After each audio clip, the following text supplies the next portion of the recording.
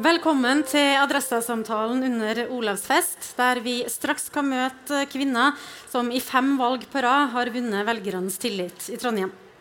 Hva har Arbeiderpartiets Rita Ottervik brukt denne tilliten til, og hvordan ser Ottervik på forholdet mellom velgere og politikere? I land etter land så smuldrer jo denne tilliten bort, og demokratiet er på vikende front.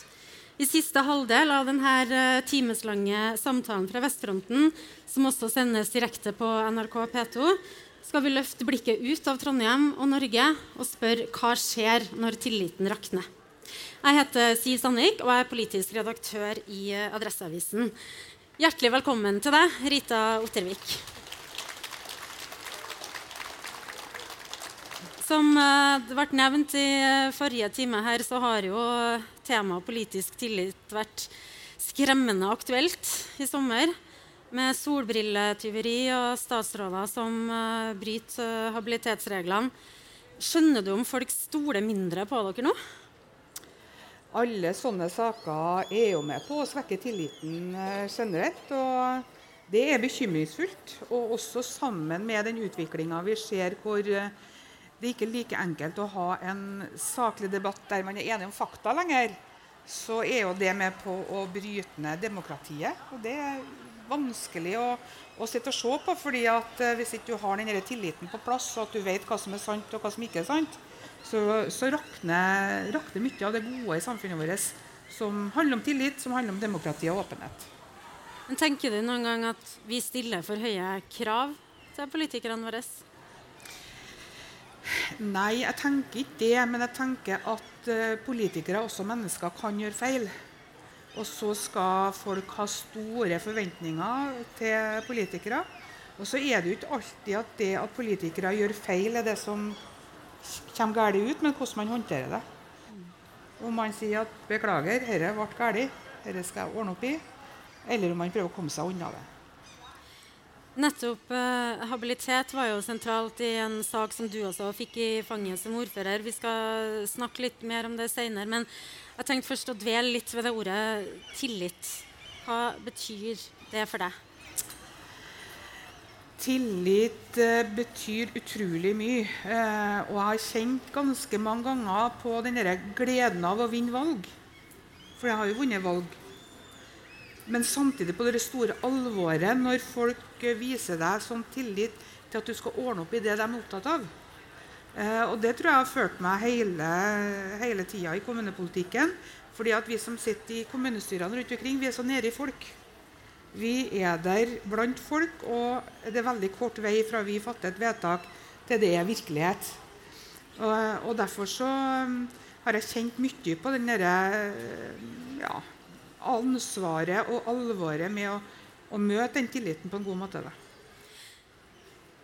Når skjønte du selv at du hadde de egenskapene som trengtes for å ta på deg? Det er sånne tillitsverv. Du har jo rukket opp hånda fra tidlig av. Jeg tror du var 14 eller noe sånt, når du har vært medlem i styret i Vesthitra idrettslag. Ja. Jeg vokste opp i en heim der jeg hadde veldig aktive foreldre, både i politikk og i frivillighet, og fikk ganske tidlig beskjed om at du har ikke noe å klage på, du må gjøre en jobb selv, du må stille opp selv og ta ansvar. Og det tror jeg gjør at jeg har hele, på en måte, både fra ungdommen av og videre i livet, tenkt at jeg må prøve å gjøre så godt jeg kan, jeg må ta ansvar, og så får andre avgjøre om jeg er god nok eller ikke. Siste året som vi har hørt nå med Vesthitra idrettslag, du er jo ikke Trondheimspi fra du var lita, men siste året på videregående, da flyttet du til byen og gikk på det som da var Gerhard Skjønning. Hadde du fått vitnemål, tror du, i år? Med dagens regler? Så aktiv som du var i AUF? Jeg hadde nok fått vitnemål etter jeg flyttet til byen, men problemet med å bo på Hitra og reise på møter i byen var jo at hurtigbåten gikk jo ikke sånn at det gikk an noe annet enn å ta fri en hel skoledag. Så jeg hadde nok ikke passert nåløyet for vitnemål i dag, nei. Jeg bodde der. AUF tok veldig mye av tida di, du fikk mange venner der, etter hvert så møtte du mannen din der, nå har du vært ordfører i 20 år. Altså, AUF og Arbeiderpartiet har vært en stor del av livet ditt. Hvem hadde Rita Ottervik vært uten? Ja, det lurer jeg av og til på. På ungdomsskolen, når jeg skulle ut i praksis, så hadde jeg 2 valg. Det ene var praksis jeg hadde lyst til.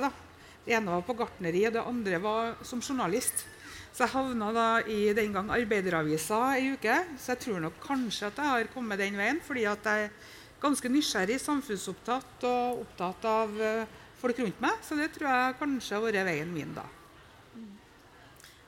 Men så ble det ikke det. Det ble i stedet for hun som sto på topp på Arbeiderpartiets valgliste i 2003. Hvis vi spoler tilbake til da, så da hadde Høyre styrt byen i 16 år. Det hadde vært en del konflikter i Arbeiderpartiet, hyppige skifter av ordførerkandidater.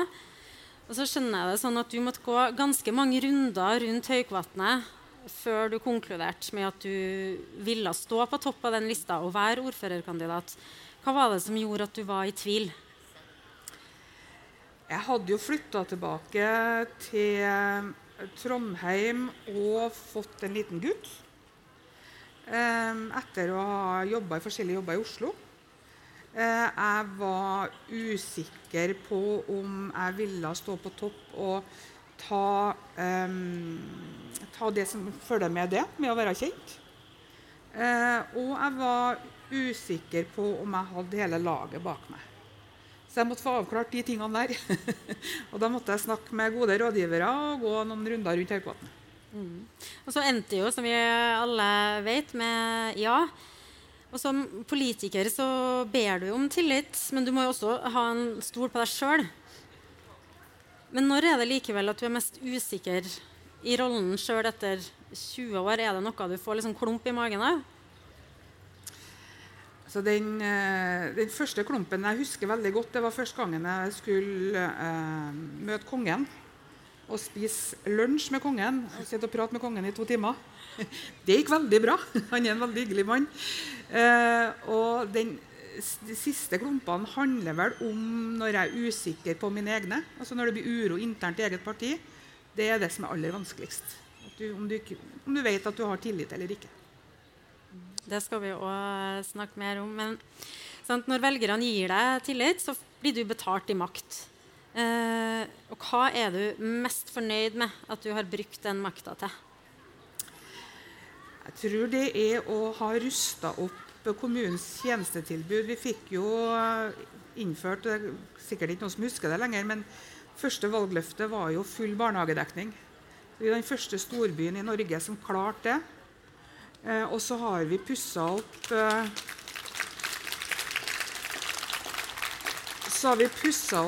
skoler og bygd nye skoler for byen vekst for mer enn 1 million kroner hver dag mens jeg var ordfører. Og det tredje er at nå har jeg ikke tallet på hvor mange sykehjem vi har bygd. Og det betyr at vi er bedre rustet for fremtiden enn en del andre kommuner er. For det som blir utfordringen nå, det blir å få nok folk til å jobbe i de tjenestene. Det er allerede en utfordring, men det bygningsmessige og rammene har vi fått rustet opp, og det er jeg aller mest stolt av. Og hva er det Jeg er ikke sikkert det blir applaus, for nå må jeg spørre, hva er du mest skuffet over at du ikke har fått til i løpet av de her 2 årene? Ja, jeg tror det er utfordringer med at det er så mange som jobber deltid, spesielt i helsetjenestene våre, men i en del andre jobber også. For både i dag, men ikke minst i fremtiden, så blir det kampen om arbeidskraften som blir det store utfordringen til kommunene. Det blir ikke mangel på penger, men det er ikke folk til å stå i jobber. Og vi har vært ganske i front egentlig i Norge på det området i Trondheim, men det hjelper ikke, for vi har ikke hatt noe konkurranse. Så i hele landet så er vi veldig dårlige til å utnytte menneskers arbeidskraft og kreativitet og energi og kunnskap, fordi at vi har så mye småstillinger og deltidsstillinger. Så det er det jeg er aller mest misfornøyd med, at vi ikke kommer lenger. Og i løpet av de 20 årene der det har vært barnehage, skole, det å prøve å få folk til å jobbe heltid, så Så har du, hvis jeg skjønte her, suttet med en opplevelse av at gradvis så har makta flyttet seg mer og mer fra det politiske til det administrative, altså byråkratiet. Hvilke konkrete eksempler ser du på det? Det kan gi i hvert fall 2 eksempler. Det ene at vi får av og til saker til politisk behandling som så full av faguttrykk at vi som politikere som heltid, som betalt på heltid for å lese de sakene, ikke forstår hva som står der og skjønner handlingsrommet vårt. Politikk blir for vanskelig for politikere, lokalpolitikere. Men hvordan skal folk kunne følge med oss hvis ikke vi forstår dem? Det det ene. Det andre at det blir sånne mengder og så mye detaljer at handlingsrommet forsvinner, og ting så utredet når det kommer til oss politisk, at vi bare aksepterer det fagfolkene foreslår for oss. Fordi prosessen har gått så langt da, eller?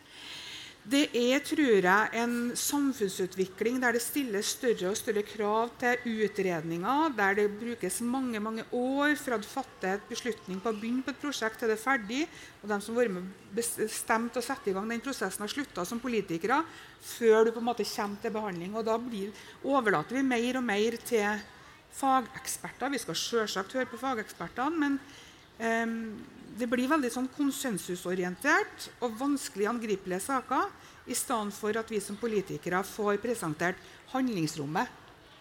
Hvis vi går den veien, skjer det. Går vi den veien, skjer det. Men kan ikke og da blir det vanskelig for folk å si til administrasjonen, nei, noe må jobbe på en annen måte. Gi oss heller handlingsrommet enn det som vi får servert nå. Absolutt vårt ansvar, og derfor så har i hvert fall vi i Trondheim flere runder, og det tverrpolitisk, bedt om å få flere saker hvor man har delt innstilling, altså der man får handlingsrommet i større grad. Men så det jo lovgivning, nasjonal lovgivning, krav til utredninger og så videre, som gjør at prosessene blir mye lengre, og som gjør at det kanskje vanskeligere både for folk og for politikere å se hvordan retningsvalgene har mulighet til å ta. Så onde tunga har litt rett da, når de sier at i Trondheim så det kommunaldirektør Morten Volden, ikke ordfører Rita Ottervik, som har makta? Jeg tror ikke vi spesielle. Det her jo et trekk som vi ser også på nasjonalt nivå, tenker jeg. Nye regjeringer som kommer, setter ned faggrupper og fageksperter og så videre, i stedet for å sette i verk prosjekt.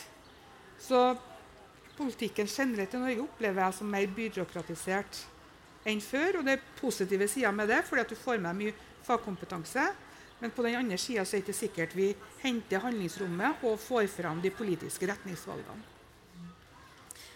Politiske motstandere, dem har du mange av, skulle jeg til å si. Neida, men etter 20 år så det jo mange som mener noe om det, og etter å ha lest og snakket med folk, så det en sånn felles irritasjon, altså de sitter med det at det mange som mener at du har en egen evne til å la kritikk pre lav, og så tar du æren for alt som går bra.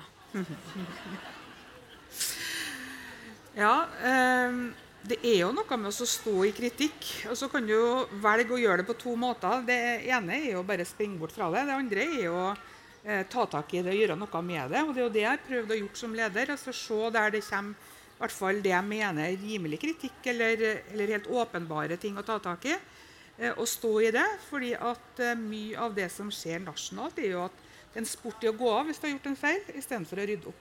Og jeg ikke sikker på om det bestandig heldig. Ja, apropos det, en sport i å gå av, det kan jo ingen beskylde deg for. Du har jo sagt at planen din var å sitte i 2 perioder, og så ble det 5. Hvorfor det? Når jeg sa ja til gjenvalg andre gangen, så tenkte jeg at det må jeg ha for å få gjort unna ting, for det jo en del ting som må ta tid. Og så når jeg kom den 3. runden, så opplevde jeg vel at jeg fortsatt hadde en del prosjekter som jeg hadde lyst til å bli med på videre. Og så det nok en situasjon i eget parti med uro og mangel på kandidater som har gjort at presset på meg til å fortsette har vært stort. Og jeg har jo lyst til å si det at jeg synes jo det å kunne sitte i et kommunestyre, det kjempeartig. Det å få være ordfører en stor tillit. Så når jeg slutter nå, så det ikke fordi at jeg hater det eller noe sånt.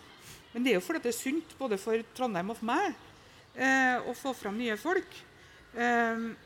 Men samfunnsengasjementet har jeg jo med videre, uansett. Men hvilke ulemper ser du da ved at samme person og samme parti har styrt byen så lenge som du har? Det helt åpenbart krever mye å sitte så lenge, en må være veldig overvåken. Men det som fint med kommunestyrer, det at det byttes ut folk hele tiden. Og for min del så har det vært utrolig spennende å møte nye representanter hvert 4. år gjennom de her årene, fordi at det skjer endringer med at det kommer inn nye folk.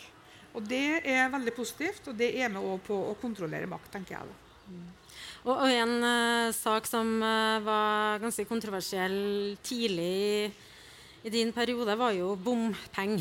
Sant? I 2007 så gikk dere til valg på at det var det ferdig med, for det hadde dere sagt til velgerne. Og så mener i hvert fall de som gikk til valg på fortsatt bompeng at de ble straffet for det i valget. Og så ganske kort tid etter at dere hadde blitt gjenvalgt, så ble det jo bompeng.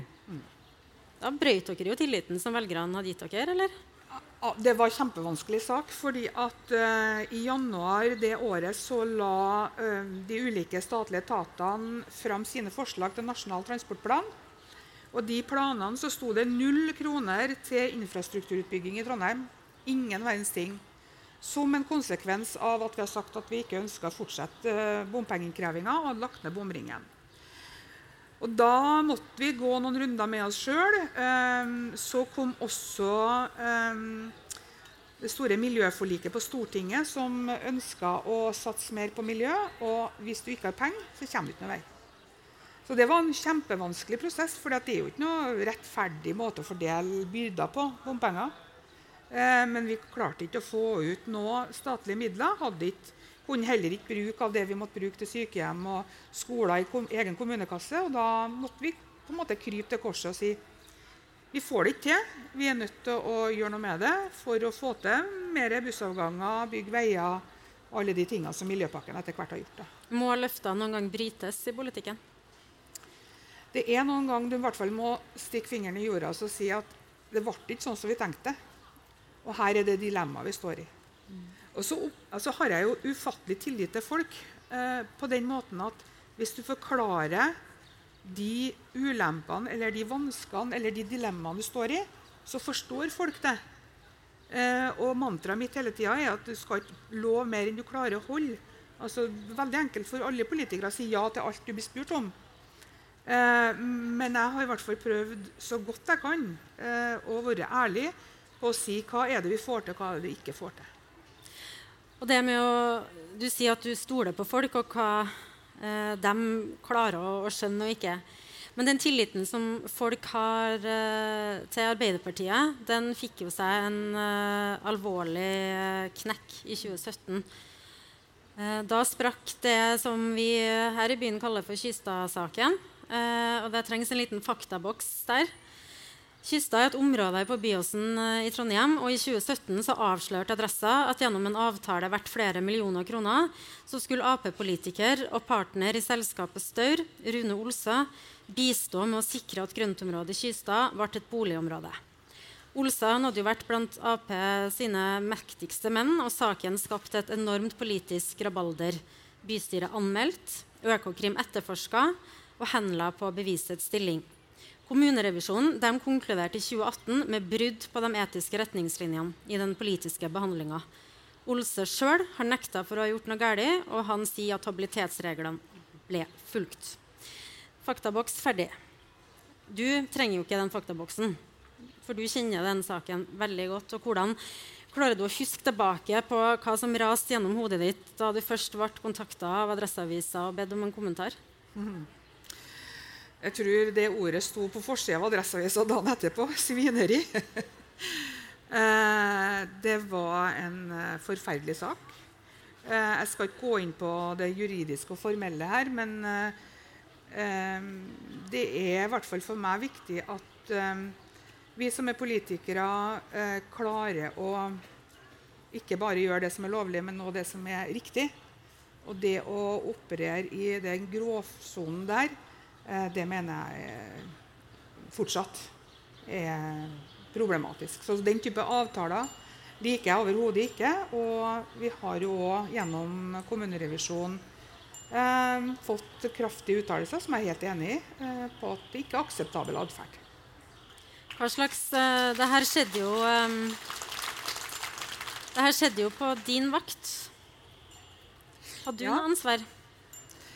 Jeg hadde jo først og fremst ansvar for å ta tak i saken, og jeg er veldig glad for at den ble anmeldt, fordi at, og det var det stridigheter om internt hos oss. Og hva argumenterte du for da? Jeg argumenterte for å anmelde, fordi at vi som parti eller kommune kan jo ikke etterforske en sak.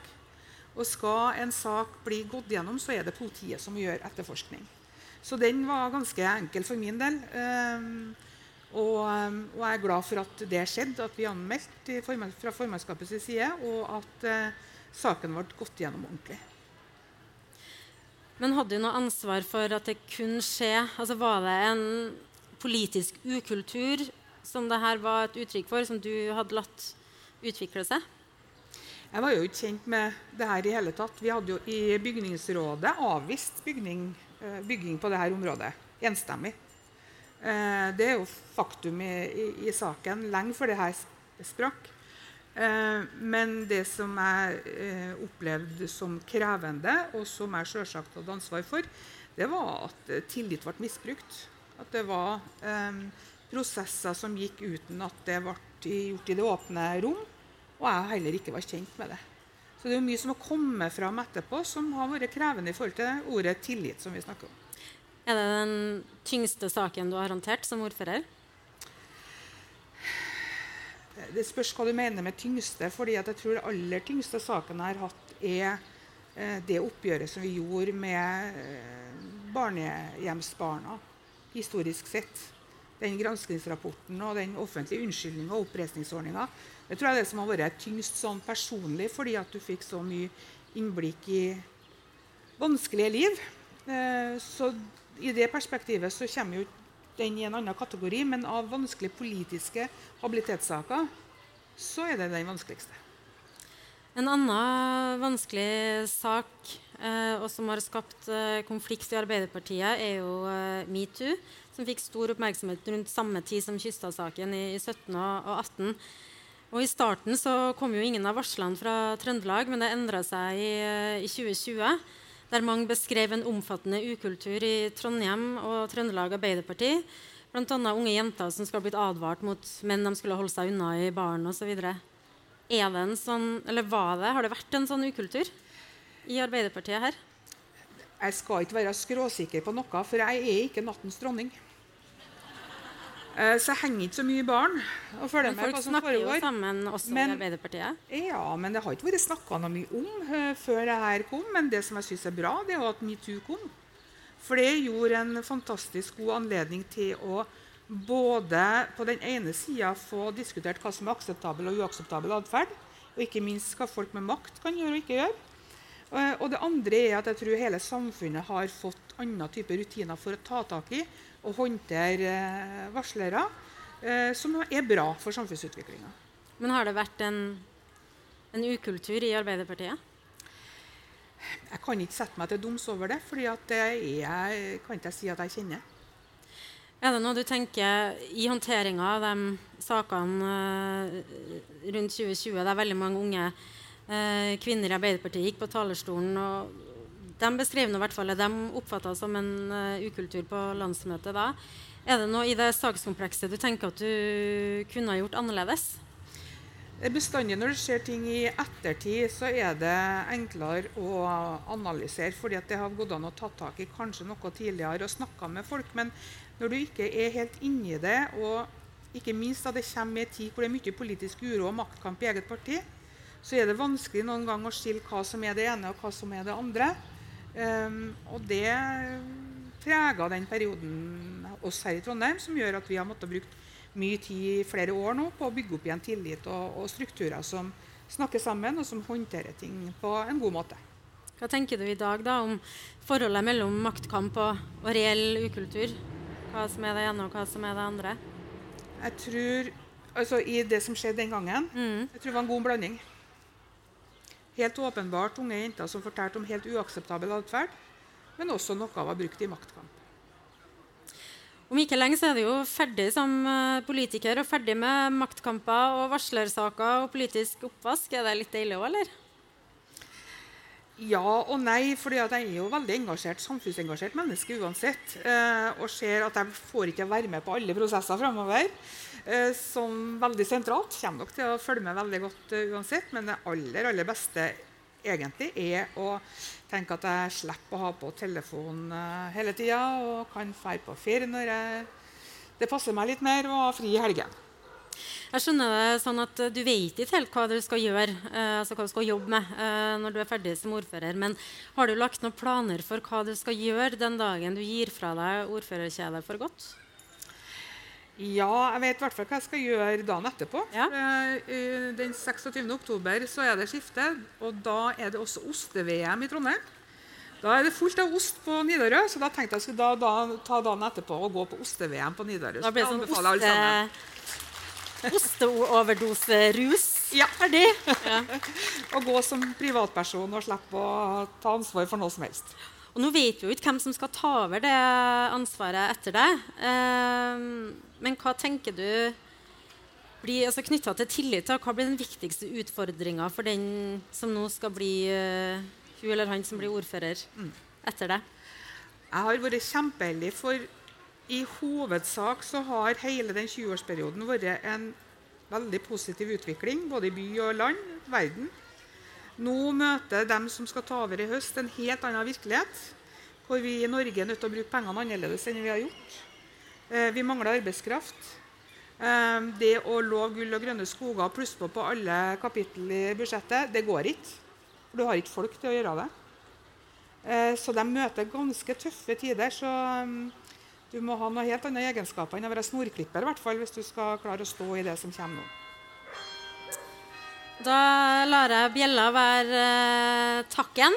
Tusen takk for at du kom, ordfører i Trondheim, Rita Ottervik.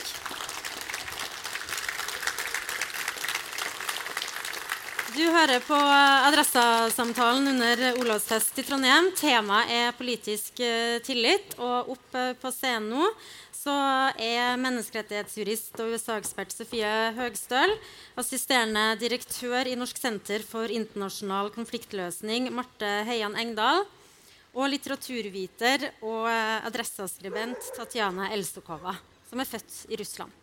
Velkommen til alle tre.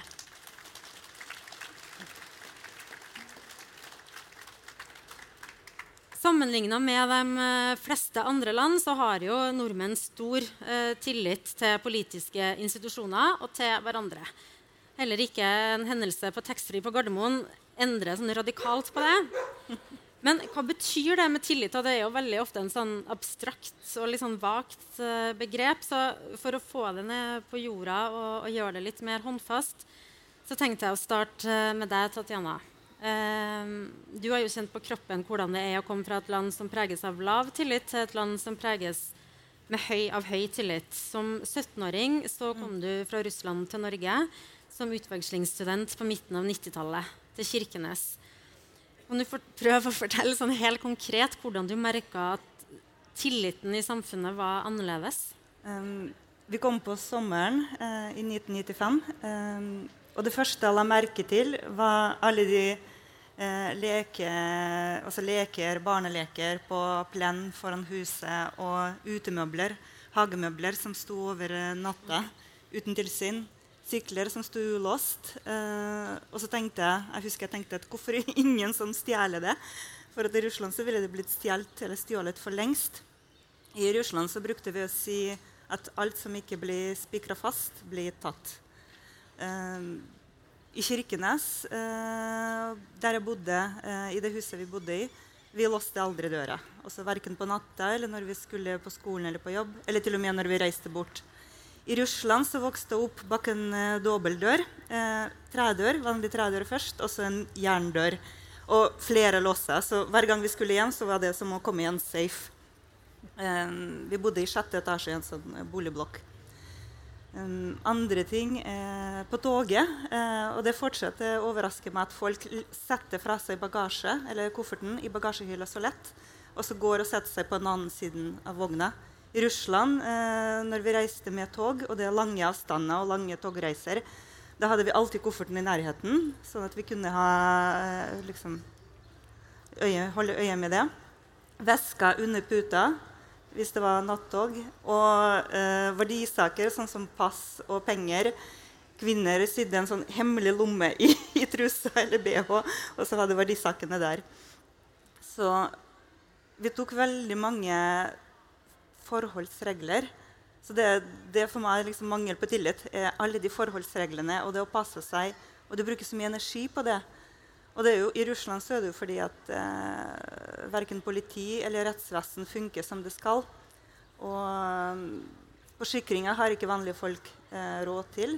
Så når du taper, når du blir ranet eller blir frastjålet, så kan du tape alt. Så det er nok derfor man blir så mistenksom. Så jeg vil si kanskje at i Russland så er det grunnleggende mistenksomhet som regjerer, og ikke tillit, som her.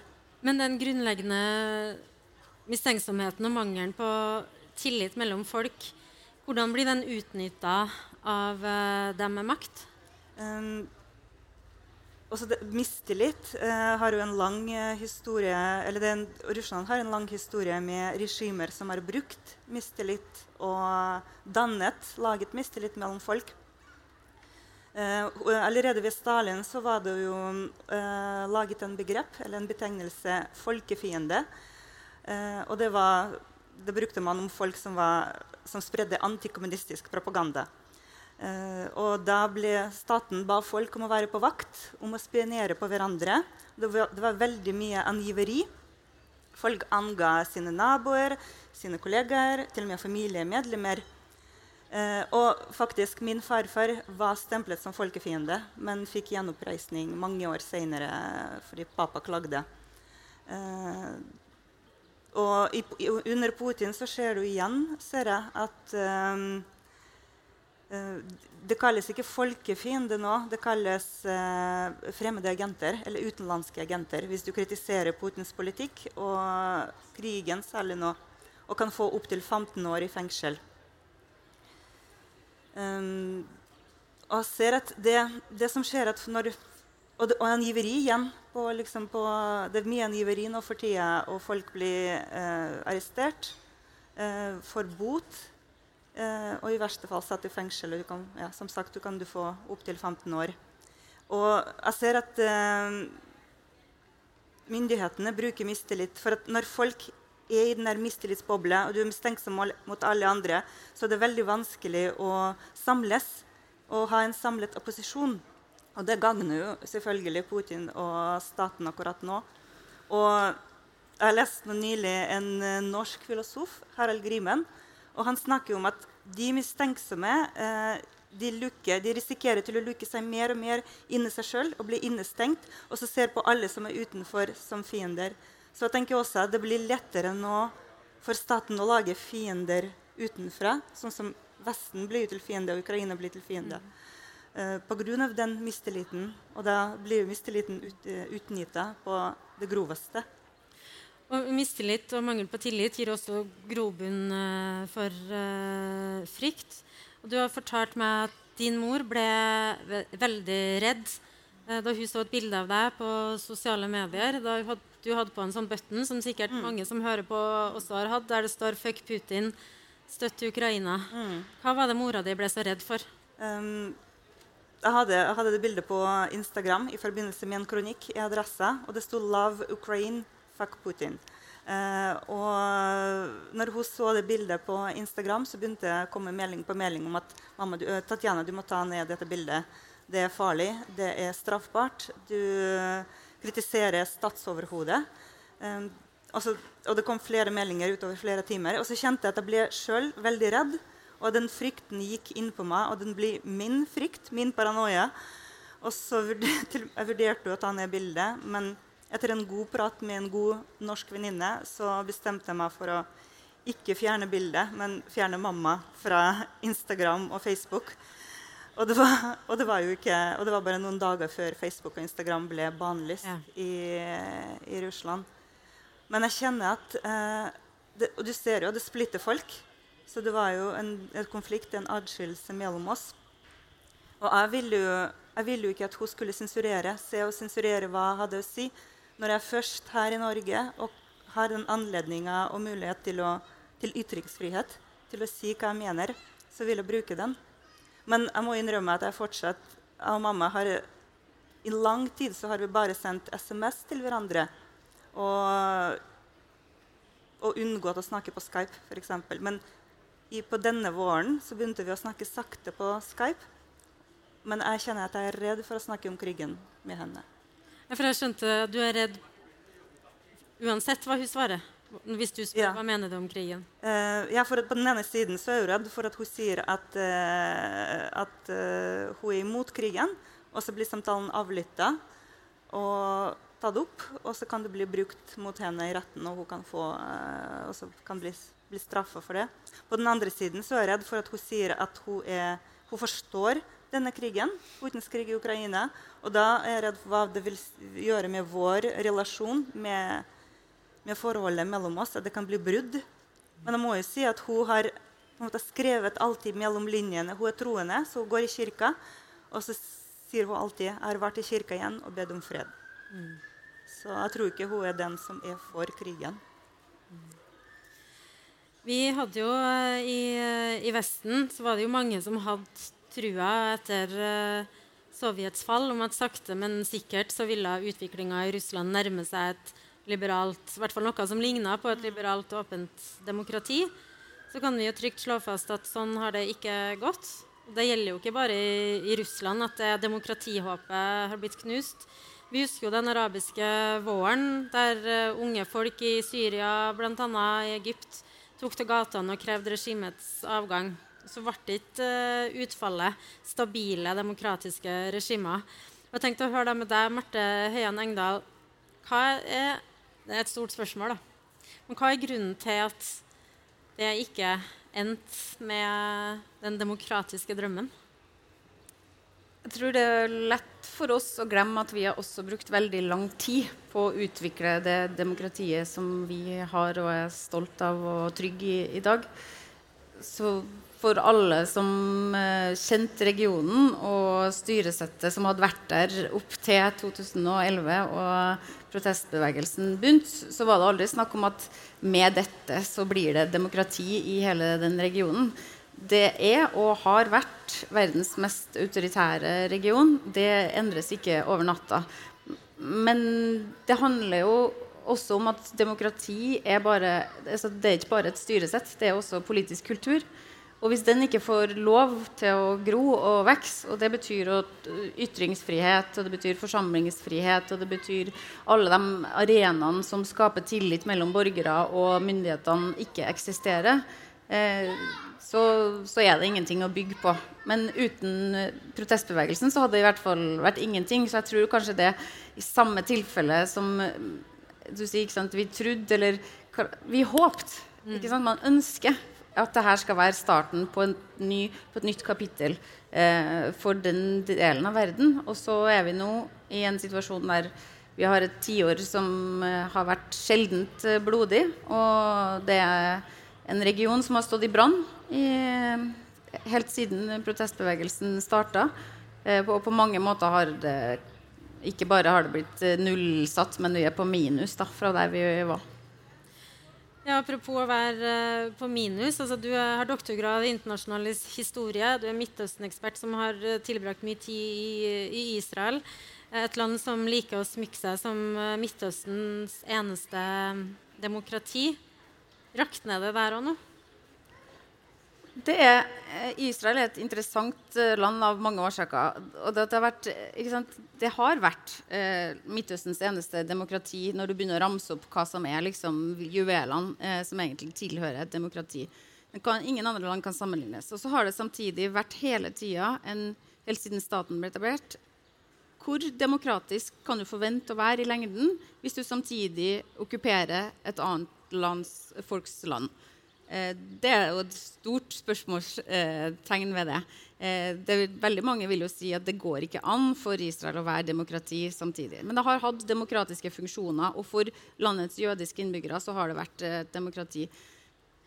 Nå settes det virkelig på prøve, og det gjør det fordi landets valgte regjering I ferd med å røske bort et av de virkelig viktige fundamentene for demokratiet, nemlig rettsstatens uavhengighet. Og uten den så det veldig få institusjoner igjen som kan sjekke makta til regjeringen. Og da Israel I en sånn forfatning nå, både med tanke på okkupasjonen av Palestina og med tanke på de enormt store splittelsene internt på jødisk-israelsk side I stort trøbbel. Ja, og I Israel har det jo alltid vært motsetninger mellom religiøse krefter som vil at det skal bli en enda mer jødisk stat med mer religiøse regler og en mer sekulær retning.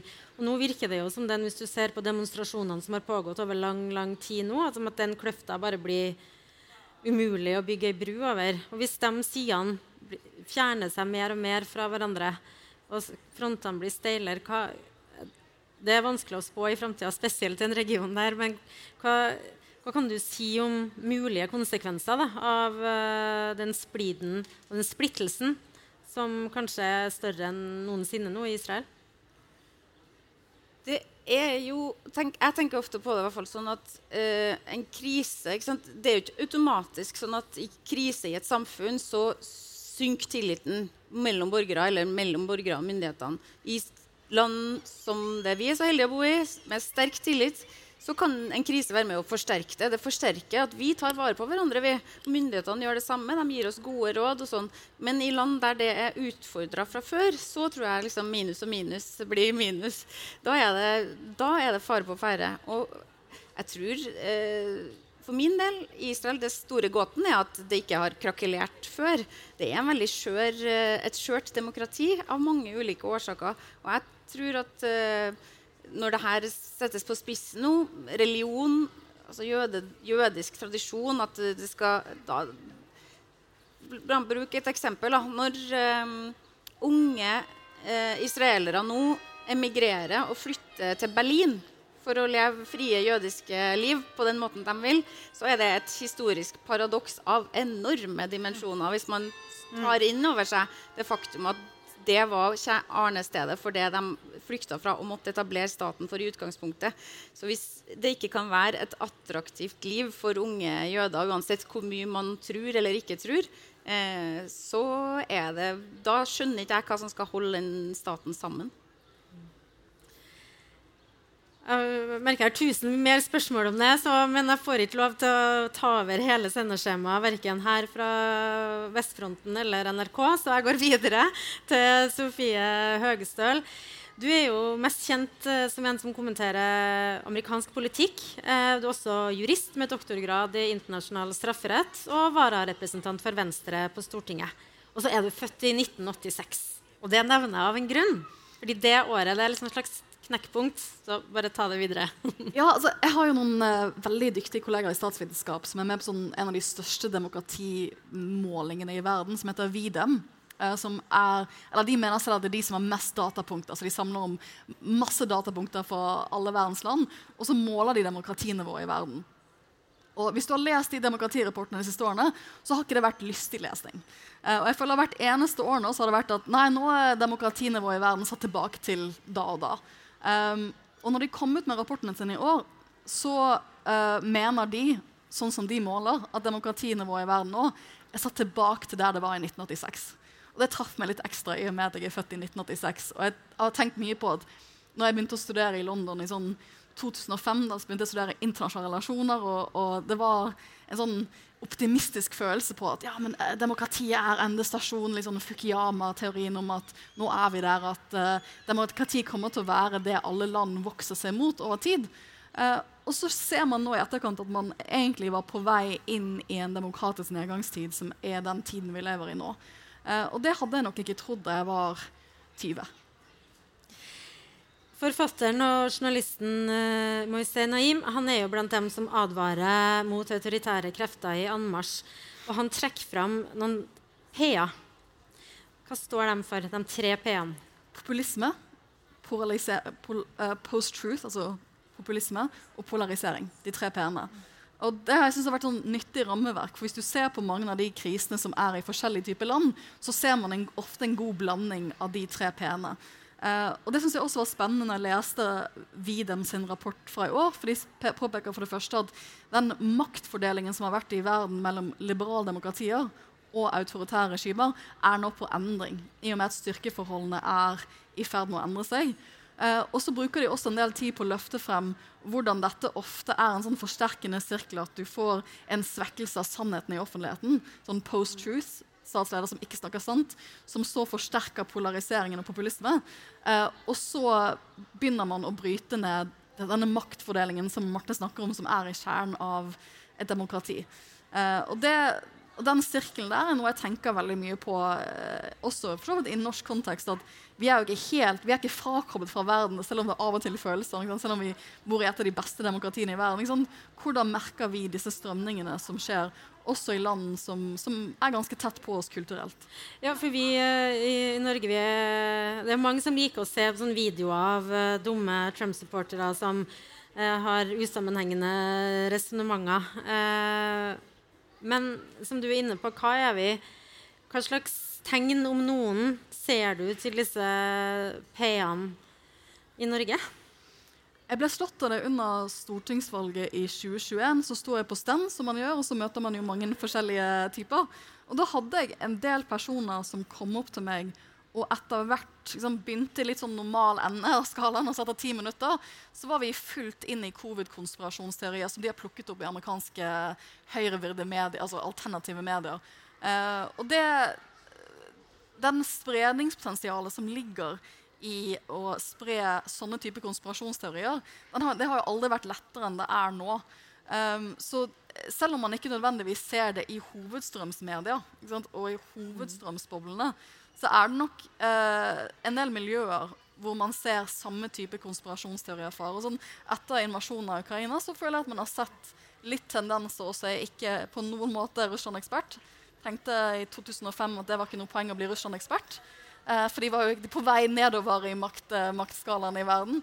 Men du ser jo også en del konspirasjonsteorier som virker å være importert fra en del russisk hovedmedier rundt invasjonen. Så vi lever jo et såpass sammenhengende økosystem når det kommer til informasjon, at det at vi skal være immun for de strømningene, det tror jeg ganske naivt å tenke.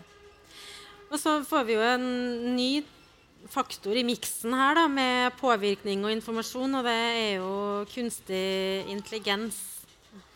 Det noe som skal hjelpe oss, tror du, å finne ut hva som sant og usant, eller motsatt? Jeg har troen på teknologer på et langsiktig perspektiv som kommer opp med gode løsninger. Eller jeg velger å ha tillit til det, for hvis man velger å ikke ha tillit til det, så blir fremtiden veldig dyster. Men jeg tror på et korttidsperspektiv så vi jo en situasjon nå at det veldig enkelt å lage falske videoer, eller bruke kunstig intelligens og lage falske medieinnspill. Det veldig morsomt å se at folk lager TikTok-videoer hvor Kanye West synger på norsk. Veldig morsomt, ikke sant? Men det jo samme type teknologien som man i ytterst konsekvens kunne bruke til å lage falske videoer av norske politikere, for eksempel, som kommer med budskap de ikke mener. Så jeg tror et kortsiktig perspektiv, hvordan man håndterer falske nyheter og påvirkningskampanjer i et valg, det tror ikke vi helt gode nok virkemidler til å gjøre. Jeg satt jo i valglovutvalget, og dette var noe vi brukte mye tid på. Men for det at vi jo har ytringsfriheten i vår grunnlov, og vi en medlem av den europeiske menneskerettsdomstolen, så det vanskelig for oss, jeg tror, en del vestlige demokratier å lage gode regler rundt å forbi den type kampanjer. For det at hvis du skal begynne å forbi usanne nyheter, så må noen si hva som sant og ikke.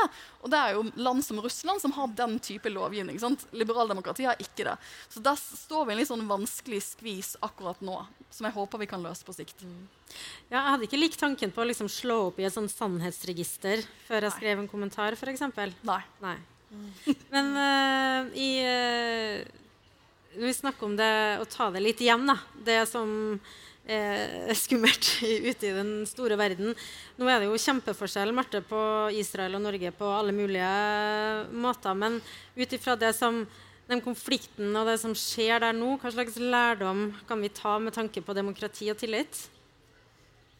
Jeg har tenkt veldig mye på det, for jeg lurer jo Israel et godt eksempel for noen å sammenligne seg med?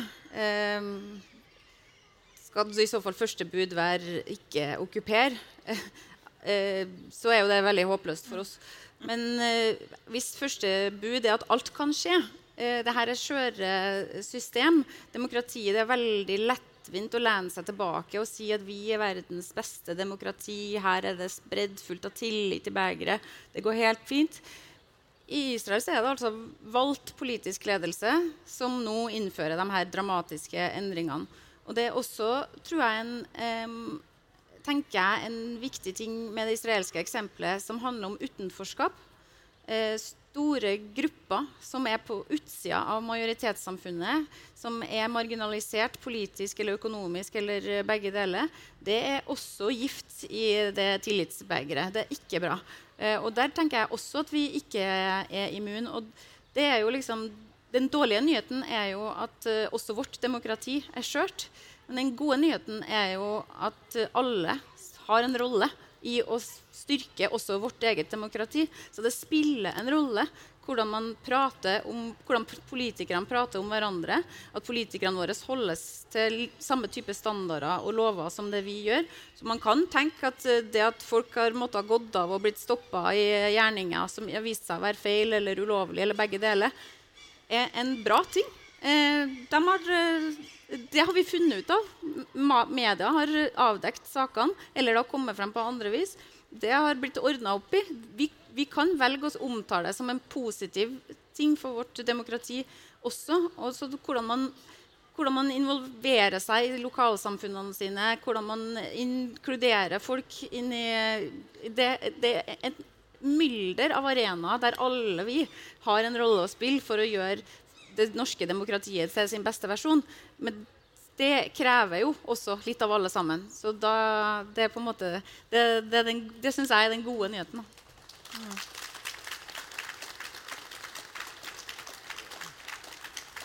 Tatjana, du forteller jo at du ble sånn litt slått av og overrasket over den tilliten du så da du kom som 17-åring. Men har du tenkt noe over hvordan tilliten har utviklet seg i Norge de årene du har vært her? Har du sett noe endring? Jeg tror at det jeg har kjent på, egentlig det siste, eller lurt på det siste året etter Russlands invasjon i Ukraina, og selvfølgelig, jeg tenker på det med pandemien og 22. juli, at det har gjort noe med alle oss i Norge. Men med min russiske bakgrunn så har jeg tenkt veldig mye på hvordan tillit til russere i Norge nå etter den invasjonen. For at når du møter en russer, så vet du aldri om du for krigen, du imot krigen. For at jeg var så naiv faktisk i begynnelsen at jeg trodde alle russere i Norge var imot krig. Men det jo ikke det. Og det finnes veldig bra dokumentar om det på NRK. Helene sjekker ut russere i Norge, anbefaler. Og så kan det være russere som ikke vil snakke om krig. Synes det ubehagelig. Så jeg skjønner på en måte, den vanskeligheten. Og jeg selv kanskje har lurt litt på det, for at jeg har vært litt på leiemarkedet i år og lett etter en leilighet å leie, og så søkt og fått avslag, og så har jeg begynt å lure, det fordi at på grunn av mitt russiske navn har ikke folk kanskje tillit til meg på grunn av det. Og jeg snakket med flere venner, og de sier at det kan hende faktisk. Men så har jeg også snakket med både venner som leier ut, og venner og bekjente som på leiemarkedet, og folk sier at stort sett så leier nordmenn lettere ut til etniske norske enn de utlendinger fortsatt, dessverre. Og jenter heller enn gutter. Så jeg tror det har Norge fortsatt en liten utfordring med tillit. For at når du har mer tillit til noen, så viser du mistillit til noen andre. Men hvordan det å kjenne på å være redd for at folk plasserer deg i en bås fordi du født i Russland? Jeg har gått gjennom mange stadier. Jeg har prøvd å med en gang å si at, for at jeg vet at jeg snakker med aksent, og så spør folk hvor du fra. Og så har jeg begynt, jeg fra Russland, men jeg imot krigen. Ja. Og så har jeg prøvd variasjoner at jeg fra Russland, men jeg har bodd her i snart 30 år, så jeg norsk. Så jeg føler meg mer norsk enn russisk. Så jeg kjenner ansvar. Og jeg tror det derfor jeg her. Derfor jeg skriver. Jeg tenker også at når jeg her og snakker, så ser folk en ok-ish person med russisk bakgrunn, så får de kanskje mer tillit til russere også. Ja. Nå det straks timen over, men jeg skal ta inn et kjempefort spørsmål til deg, Sofie, om lokalvalget. Det at vi får nye partier som Bompengepartiet for 4 år siden, Industri- og Næringspartiet nå, som protesterer mot det etablerte, det et sunnhetstegn eller et sykdomstegn? Jeg synes personlig at det et stort sunnhetstegn. Jeg synes at Bompengepartiet var et demokratisk eventyr. Ikke sant? De fant seg en politisk sak de var opptatt av, de organiserte seg, og så stilte de til valg for å bli med og påvirke beslutningene knyttet til det. Så jeg synes at det et sunnhetstegn, for da fanger du opp, nettopp som Marte var inne på, at hvis du får store deler av befolkningen som ikke føler seg representert, så svekker det demokratiet. Men hvis man får alle de strømningene med inn i den vanlige demokratiske prosessen, så det et vakkert politisk eventyr, selv om jeg kanskje ikke personlig så enig med dem. Da avslutter vi på det vakre eventyret. Tusen takk for at dere kom, Sofie Høgestøl, Marte Heian Engdahl og Tatjana Elsekova. I morgen klokka 2 så jeg Siv Sandvik tilbake, og Adressa-samtalen da handler om demens. Programredaktør i NRK, det Ole Jan Larsen, og i morgen på NRK så blir det også mer å snakke om Håkon Haugsbø, som står og lusker seg helt ut av scenen, og som nå kommer tilbake. Hva står på plakaten for dere i morgen? I morgen så skjer det jo at Kompassredaksjonen og Pål Plassen inntar Vestfrontplassen, og etter han så blir det nytt Vestfrontmøte om tillit til media. Kunstig intelligens og ulovlig valgpåvirkning står på planen. Så vi skal vel si takk for oss, Siv og Håkon Haugsbø.